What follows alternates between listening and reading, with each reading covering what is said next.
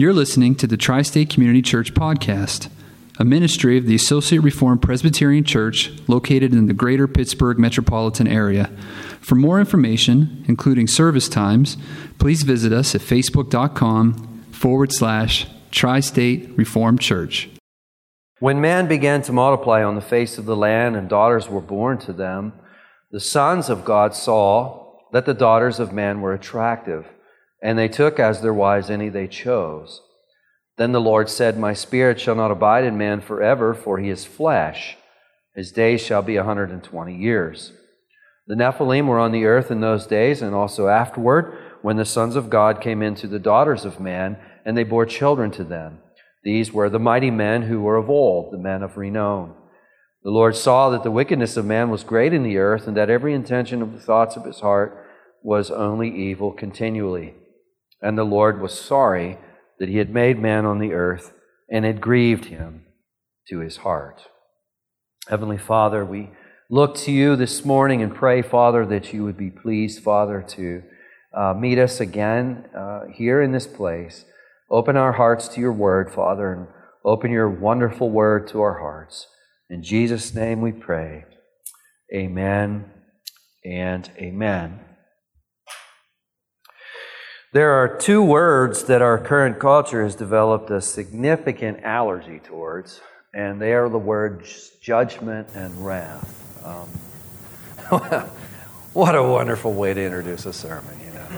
I mean, this is a real barnstormer already, isn't it? I mean,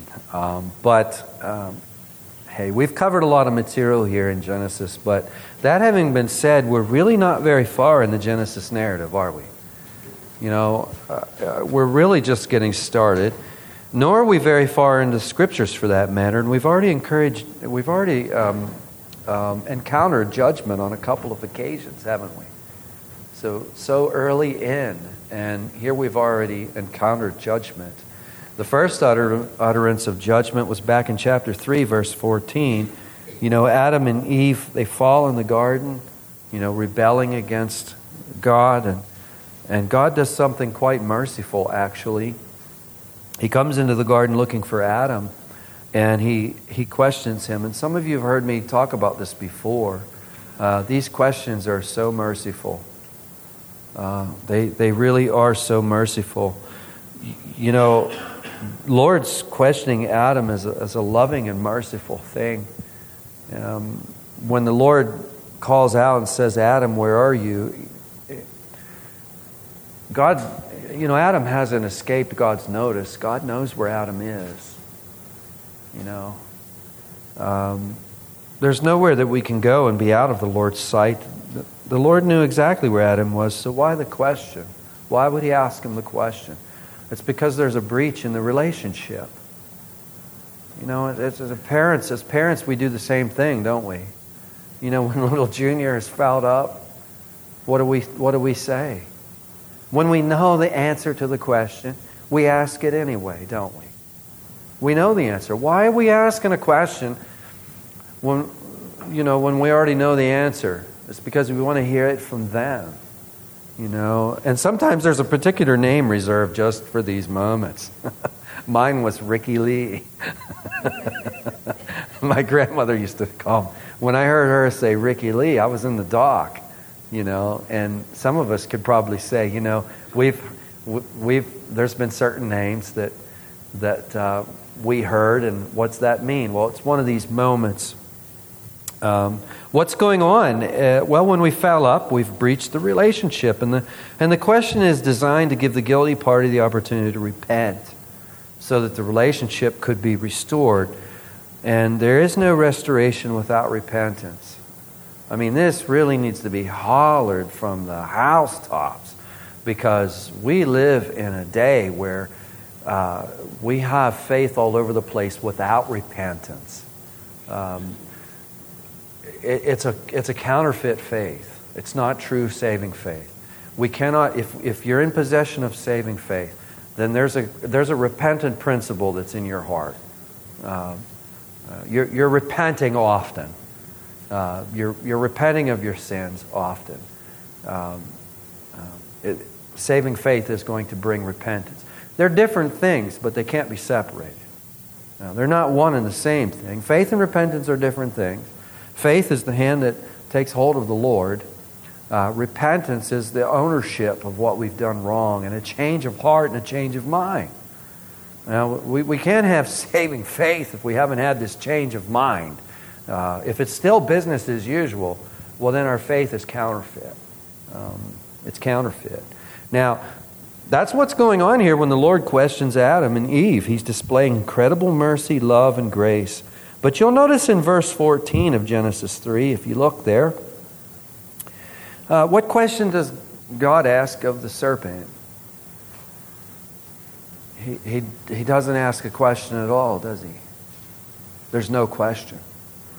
No, the serpent receives judgment. See, Adam and Eve didn't receive judgment. They received a question. They received mercy. The serpent received judgment. Now, of course, in the 4th chapter, we saw the judgment of Cain. And it doesn't come until many pleas for repentance. I mean, it doesn't come until, you recall when we were studying that chapter, we saw many times the Lord's reaching out to Cain. He's reaching out to Cain. He's reaching out to Cain. But Cain refused every offer of grace that was granted to him. He showed no remorse for his idolatry. There's faith without repentance.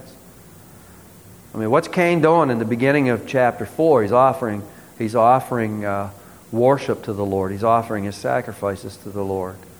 He's just going through the motions is what he's doing. Faith without repentance. It's counterfeit. It's counterfeit. You can take that to the bank. It's counterfeit. Cain refused. He showed no remorse for his idolatry or for the murder of his brother. So in short, there's no repentance. And if you look at chapter 4 and verse 10, the Lord has a question for Cain. It's, what have you done? But this is it's a different context. He says, the voice of your brother's blood is crying to me from the ground. Now I suppose if Cain at that point, right then, would have repented, perhaps things would have went differently for him. But we see that it was too late. Verse 11 is a verse of judgment. The Lord says to Cain, and now you are cursed from the ground, which has opened its mouth to receive your brother's blood from your hand. Now, sometimes you'll hear people say that God's mercy is infinite. How many have heard that before? That's not true. And I'm watching for facial expressions. God's mercy is not infinite. It's limited. It's limited. And we must never say that God's mercy is infinite, because we're going to see in our text here, and we've already seen it in terms of Satan in Genesis 3 and in terms of Cain in Genesis 4, and we're going to see in terms of the rest of humanity in Genesis 6, that there's limits to God's mercy. There's limits to His mercy. If we think that God's mercy is unlimited, then we're going to have a tendency to presume upon it even more than we already are. That's going to be the outcome. God's mercy is abundant. It's abundant, but it's not unlimited. In fact, that's the title of the message. Mercy abundant, not unlimited. Abundant is a good word to describe God's mercy, because we see it as so very abundant. But there's a line in the sand. It's a line that's known only to God. God is the only one. It's His prerogative where that line is. It's known only to Him, but it is nevertheless a line in the sand, and once we cross it by refusing the gospel, there's no point of return. There's no point of return. And this brings us to our text. Look to Genesis 6 and verse 3. Then the Lord said, my spirit shall not abide in man forever, for he is flesh. His days shall be 120 years. Now, last time we spent most of our time discerning the meaning of verse 2, didn't we? That's a handful. That really is a handful. It's mysterious, but I think the most natural interpretation of it is the one that I take, which is intermarriage of believers with unbelievers. I think Some of you will recall, if you heard the message, that there's a view out there that the sons of God are fallen angels, and these angels are intermarrying with these daughters, these women, and they're having these Nephilim, serving these Nephilim. I take the position that the meaning of the sons of God are professing believers from the line of Seth. That's the position I take on it. But I want you to know that there are some really great Bible interpreters that take the other position. So I want you to be aware of that. So if you encounter that, you won't find it won't hit you as something really, really strange. And in fact, I can't remember which translation it is, but there's a translation, it's a paraphrase of the Scriptures, that it goes ahead in these verses and takes the interpretive liberties to really insert angels in verse 2. And I can't remember, I won't say what copy it is, so I won't say, but there is a paraphrase out there. It's escaping me, the name of it. But I think this does most justice to Genesis chapter 6, verse 3. The Lord said, "My spirit shall not abide in man forever, for he is flesh. His days shall be 120 years." Obviously, we have judgment here, don't we? And man is being judged, and that is both men and women, all humanity. And I think intermarriage between believers and unbelievers better fits this judgment. I think it better fits the whole course of things as we move on. But here's my point. My point is God's mercy is abundant, but it's not unlimited. It's not unlimited. There's limits to God's patience. We dare not presume upon His mercy or His patience. There's a line in the sand known only to God, and we dare not cross it with stubborn rejection of the gospel. For once it's crossed, there's no point of return. The old preachers used to put it like this: you cannot repent any time you choose. I think we really need to start preaching that, because we think we're in charge. We are not in charge, and you cannot repent any time you want. You can't. We think to ourselves, I'll repent later. Well, really? Are you going to get that opportunity to do that? When the author to the letter of Hebrews is saying today, if you hear His voice, don't harden your heart. It's a blessing to hear God's voice. And then to refuse that voice. To smack His hand, if you will. Which is what we're doing. That's what Cain does. And unfortunately, that's what these people of old are doing as well. Notice the second half of verse 3. The Lord says in the second half of verse 3 that His days shall be 120 years. Well, what's that all about? That can be taken a couple of different ways. I mean, we could say the judgment comes 120 years from now. Or some would say the lifespan of mankind will now be no more than 120 years. Now, of course, weighing against the lifespan interpretation is the fact that many of the biblical characters their lifespans do exceed 120 years after the fall. Abraham would be an example of that. And of course, a response from those who take that position would say, well, it's just a general rule. Folks don't live to be more than 120 years from this point on. I heard on the radio this week, I think it was this week, that on Wednesday, the oldest U.S. citizen passed away. I think it was on Wednesday, at 115. And I thought to myself, wow, I did the math. I'm like, she was born in 1903.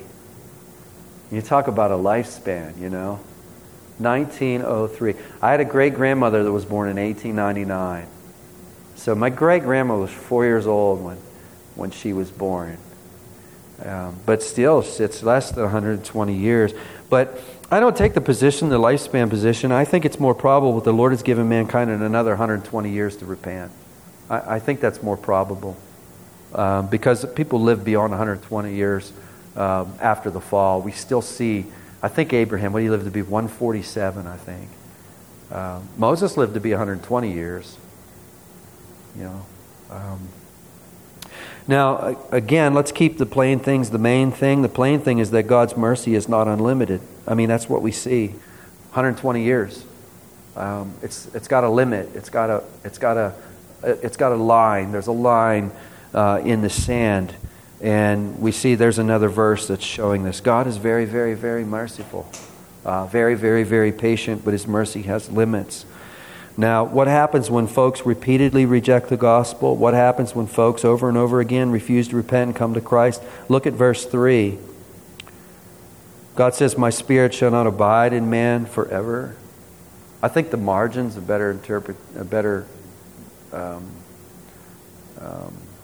a better translation, personally. The King James translation renders the passage, "My spirit shall not always strive with man." I think if you have an ESV and you look at the margin should say something like, "My spirit shall not always contend with man." I think that helps us understand that verse. And the Scriptures teach us that we're totally depraved. I mean, that is, we're depraved in every faculty of our being. Yesterday we were talking about a faculty of that depravity, the faculty of communication. You know, in terms of communication, I mean, we know, communication's not perfect in this life, is it? We don't always say things the way we mean to say things, and we don't always understand each other, do we? Sometimes we misunderstand each other. But our thinking has been affected, our speaking has been affected, our reasoning, emotionally we've been affected, mentally we've been affected, physically, and so on and on and on. That's the doctrine of total depravity. It means that every attribute of our entire being has been affected by the fall. This must not be confused with being utterly depraved. If we were utterly depraved, then we would be as bad as we could possibly be. Now, we're not as bad as we can possibly be. But the reason, and we could ask ourselves, why are we not as bad as we can possibly be? It's because of God's restraining grace. It's because of God's what we call God's common grace. And He works this restraining grace by way of His Holy Spirit. But what happens when we cross the line? When we cross the line, when we've pushed just a little too far, our text teaches us that God it may be His will to withdraw that restraining grace. And that's scary. To withdraw that restraining grace. And what this essentially does is leaves us to ourselves. You know, when you get a second, read Exodus chapters, I think beginning with chapter 6 through 14, and you'll see God's contest with Pharaoh. And as you read that narrative of God's contest with Pharaoh, you'll see that over and over again it says that Pharaoh hardened his heart. Pharaoh hardened his heart. Pharaoh hardened his heart. But then at one point in the narrative, it switches gears. And it says the Lord hardened Pharaoh's heart. The Lord hardened Pharaoh's heart. How's the Lord harden Pharaoh's heart? He just withdraws from him with His restraining grace. Just leaves him to himself. You see, Pharaoh crosses that line, and there's no point of return for Pharaoh, is there? He ends up destroyed in the Red Sea. If you look down to verse 5, the Lord saw that the wickedness of man was great in the earth, and that every intention of the thoughts of his heart was only evil continually. I mean, here's a strong indictment against the depravity of man, and it's the exact opposite of what we hear all the time, isn't it? All the time we're hearing that we're good, that we're good. All we need is a little bit of education, or all we need is just a little bit of help, just to get a little bit better. I mean, that campaign has been going on so strong for so long that it should be no mystery that really the prevailing attitude today towards the next life is one of universalism. You know what I mean by universalism? Universalism teaches that everybody's going to heaven. Listen, I wish that was true. I would really love to preach that. I'd like it a lot better than what I'm preaching right now. I'd like to be able to stand here and say, "Thus saith the Lord," we're all headed to heaven. But that isn't the teaching of Scripture, is it? It's not. It should be no mystery as to why the average person doesn't feel a need for salvation from their sins. And add to the fact that the church has the same allergy as the culture in this regard, against the words judgment and wrath and sin. I mean, what in the world do we need saved from? You know, what's Jesus doing if there's no judgment, what is Jesus doing on the cross? If we just need educated, why didn't He just come and teach us? Why did he go through the passion?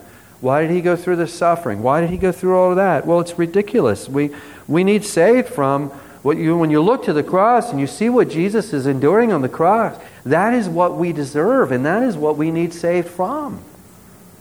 He steps in our place and takes what is due to us. No, the Bible says something radically different. I mean, look at verse 5. The Lord saw that the wickedness of man was great in the earth, and that every intention of the thoughts of his heart was evil continually. And we can remember our study in Romans. What's Paul say? I mean, quoting from various Old Testament passages in Romans 3, 11 to 18. He says, no one understands. No one seeks for God. All have turned aside. Together they have become worthless. No one does good, not even one. Their throat is an open grave. They use their tongues to deceive. The venom of asps is under their lips. Their mouth is full of curses and bitterness. Their feet are swift to shed blood. And their path are ruin and misery. And the way of peace they have not known. And there is no fear of God before their eyes. Wow. Say, that sounds like a description of the worst of us. But chapters 1 and 2 of Romans make it clear that that's a description of all of us. All of us. And John tells us the same thing when he says in John 3:19, and this is the judgment. The light has come into the world, and people love darkness rather than light because their deeds were evil. But back to Genesis 6. Verse 5 is a tough verse, and verse 2 is a tough verse, but boy, look at verse 6. Have you thought about verse 6? And the Lord was sorry that he had made man on earth, and it grieved him to his heart. What do we do with that? I mean, I can remember years ago studying this passage, and there's other passages in the Bible that are like this. And I've been thinking, okay, we see two things here. We see that the Lord is sorry. We see that he is grieved. And I can remember asking a lot of questions about this verse. I mean, has God made a mistake? I've never in my lifetime thought that. Once in my lifetime have I ever thought that God makes mistakes. I've never thought that. I've never believed that. I've never wrestled with that. I've never thought that. But does he have regrets? Because it sounds like he does in that verse, doesn't it? And does he change his mind? There's other passages like this. Let me read one of them for you. 1 Samuel 15 and verse 11. There the Lord says, quote, I regret that I have made Saul king, for he has turned back from following me and has not performed my commandments. Paul says, I regret that I have made Saul. Does God have regrets? I mean, how do we understand this? Now, we need to remember the principle. One of the principles that I've been sharing, and that principle is this, that any interpretation that we have of one particular passage of Scripture needs to be able to withstand the scrutiny of the clear teaching of the rest of Scripture. In other words, one passage is not going to contradict another passage because ultimately we have one author of the whole Bible, and that author never contradicts himself, right? Okay. So if we come to two verses that seem to contradict each other, then we need to take a look at our interpretation of either of the verses or both of them. Right? Okay, well we're told in Genesis 6:6 and verses like it, I mean, has God made a mistake? Does God have regrets? I mean, it seems that 1 Samuel 15:11 seems to teach that God has regrets. Does God change his mind? I'm going to answer all three of those questions with a no. No, no, no. Does God make mistakes? No. No. Does God have regrets? No. So wait a second. It says that he regrets. We'll get to that in just a second. Does God change his mind? No. He doesn't change his mind. Listen to Numbers 23 and verse 19. It reads this way, God is not man, that he should lie, or a son of man, that he should change his mind. We change our minds, don't we? When new information comes to light and we see a better course, or we think we've seen a better course. Is that a possibility with God? Who sees all things at once? That Things in the future are before Him just like things in the past are before Him. Just like things in the present are before Him. He's not locked into time like we are. He sees all things. He sees the things that we haven't done yet. He sees the things that we've done. He remembers them perfectly. We don't. Does God change His mind? No, He doesn't change His mind. Therefore, the possibility of God doesn't change His mind. The possibility of regrets, no, He doesn't regret. It's not like He fouled up and wished He wouldn't have done something that He did. No, I think that if we take that position, then we're doing an injustice to God's character. So what do we do with Genesis 6:6? What do we do with 1 Samuel 15:11? When we read the words that the Lord was sorry that He made man on earth and it grieved Him to His heart. It sounds like He's regretting it, doesn't it? Well, here's what we do with it. What we have here is what we call an anthropomorphism. Has anyone heard that term before? Anthropomorphism. An anthropomorphism, yeah, it's a big long word, you know. It's not that bad. It's anthropos is the Greek word for man. So you can hear anthropomorphism, anthropos, morphism. It's when God takes on human attributes in order to communicate something to us. Let me give you an example. In Isaiah 41 and verse 10, we read the words, and God is speaking here, "Fear not, for I'm with you. Be not dismayed, for I am your God. I will strengthen you. I will help you. I will uphold you with my righteous right hand." Okay. Does God have a hand? Now, when we read that, I don't think any of us think, well, God's got a hand. I don't think we think that. We realize that the language is figurative, don't we? God is a spirit. But the verse says He has a hand. Well, how are we to interpret it? We have to interpret it according to its genre. You know, it's poetic. It's figurative language very clearly. What is the Lord doing? He's communicating strength and ability. For those who are right-handed, I mean, when we're doing something intricate, which hand do we use? When you want to write something, if you're right-handed, which hand picks up the pencil? I mean, have you ever tried to do it with the other hand? You're not so good at it, are you? So it's an idea of ability. It's an idea of strength. It's a metaphor of strength and a metaphor of ability. And the same thing is going on in Genesis 6:6. When we read, "And the Lord was sorry that He made man on earth, and it grieved Him to His heart," we're not reading about God making mistakes. We're not reading about God changing His mind. What's being communicated here is disgust. God is disgusted. And it's a passage. Why use this language? Actually, more technically, this isn't an anthropomorphism. It's what we call an anthropopathism. An anthropopathism is when human emotion is taken on. It's a human emotion that God He's using a human emotion to hit us with something. We're meant to feel this. We can relate with this. Because when we're fed up, we talk like this, don't we? But we don't want to go attributing all of our stuff to Almighty God. He can speak this way to us in this particular passage, but let's not attribute all of the sinful stuff that we do when we're disgusted to Almighty God. What this passage is teaching us is that God is completely disgusted with how things are going. That's what's being taught in this passage. And we hardly ever hear about this, don't we?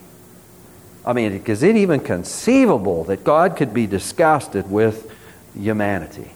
Is that even conceivable? I would say yes, it is conceivable, and I say that God is talking to us in a way right now that we can feel. And what is He saying? He is saying He is fed up and disgusted. That's the meaning of this passage. His mercy is abundant, but it's not unlimited. It's abundant, but it's not. There's a line in the sand that's known only to God, and once it's crossed, there's no turning back. It's a dangerous thing to sit on the fence. It's a dangerous thing to sit on the fence. There is no fence. It's an illusion. The time to repent is now. Wait till later? Why live in your sin longer and wait until later? The time to repent is now. Why heap up more judgment? The time to repent is now. Let me conclude on a gracious note, please. You know, most of you know me well enough to know that I don't like preaching these kind of messages. I really don't. But this is why I preach through the books. I didn't choose this passage. It's the next one. I didn't choose the subject of this passage. God did. I think it's the best way to go because I do not have the wisdom to choose what we're going to look at next. I think it would be really arrogant on me to think that I have enough, that I have so much wisdom that I could look at a group of people and say, I know where we need to go next. Really? Because I don't know where we need to go next. And I'm comforted as we preach through the books that, you know what? God knows what we need next. There's a divine order in this that I want to follow. You know, it's divine instruction.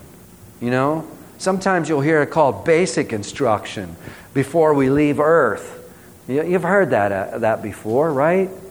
I think Burlap the Cashmere has a song called that. Basic instructions before leaving earth. I don't like preaching about our depravity. But we're not going to grow unless we touch on all of these things. If I chose the subjects, I would choose subjects I'm familiar with, especially on weeks when I'm busy. I wouldn't do the hard work of learning something new. I would do something I already knew because I'm busy. We wouldn't be growing the way we are. We wouldn't be growing like that. But we take these things as they come to us and we grow. I don't like preaching about depravity, but that's what we come face to face with in this passage. But here comes my favorite part. It's not hard to get to the cross and the resurrection from here, is it? I mean, look at this depravity. We're to own this. You see, repentance says, you know what? This is an accurate description of me. And repentance says, you know what? I own this. All right, this is me. And repentance takes this up and falls down at the foot of the cross and cries out mercy. Lord, I want your mercy. And that's what saving faith looks like. That's what it looks like. You know, Jesus doesn't come just to help us a little bit, get up over the top. He comes to helpless, evil souls. That's what we are. Helpless, evil souls. And this is what Jesus comes to save us from. Our very own helpless and our very own evil soul. Every evil inclination of our heart was placed on Christ when He hung on that cross. And He died for every single one. The inclinations we've had in the past, the inclinations that we'll have today, the inclinations that we'll have tomorrow. If you're in Christ Jesus, He died for every single one of those. If you're not in Christ Jesus this morning, I got a question for you. Why not? What are we waiting for? A better sermon? I don't have one. I don't have one. The agony and the penalty that we see Jesus taking. Listen, if you're in Christ Jesus, you know the good news is this. We will never experience that agony. If we're apart from Christ and we die apart from Christ, that is the agony we will experience, and there'll never be an end to it. But if we're in Christ Jesus, we're going to go through hard times for sure, but we're never going to experience that. Not once. Not for a moment. Not what Jesus endured. And that's good news, isn't it? Let me end with just one more thing. This is available to everyone who chooses to believe it. Amen. Heavenly Father, we thank You, Lord, for Your goodness and Your grace, Your mercy, which is abundant, but we see here, Father, in many places, it's not unlimited. And Father, we thank You that today is the day. If we hear Your voice, may we not harden our hearts, but may we fall at the foot of the cross and cry out for mercy. And may we May we look to you for that offer of grace that you're bidding everyone who comes to you will have life. For all call upon the name of the Lord will be saved. And oh Father, we thank you and we rejoice for that salvation that is ours through faith. And Father, we thank you for the repentance that you freely give to us, oh Father. And we pray, Father, that you would advance that repentance and advance that faith to our loved ones, our relatives, our members of the community, Father. We pray, Lord, that you would be pleased to cause the message of the gospel to go forth with the power of the Holy Spirit.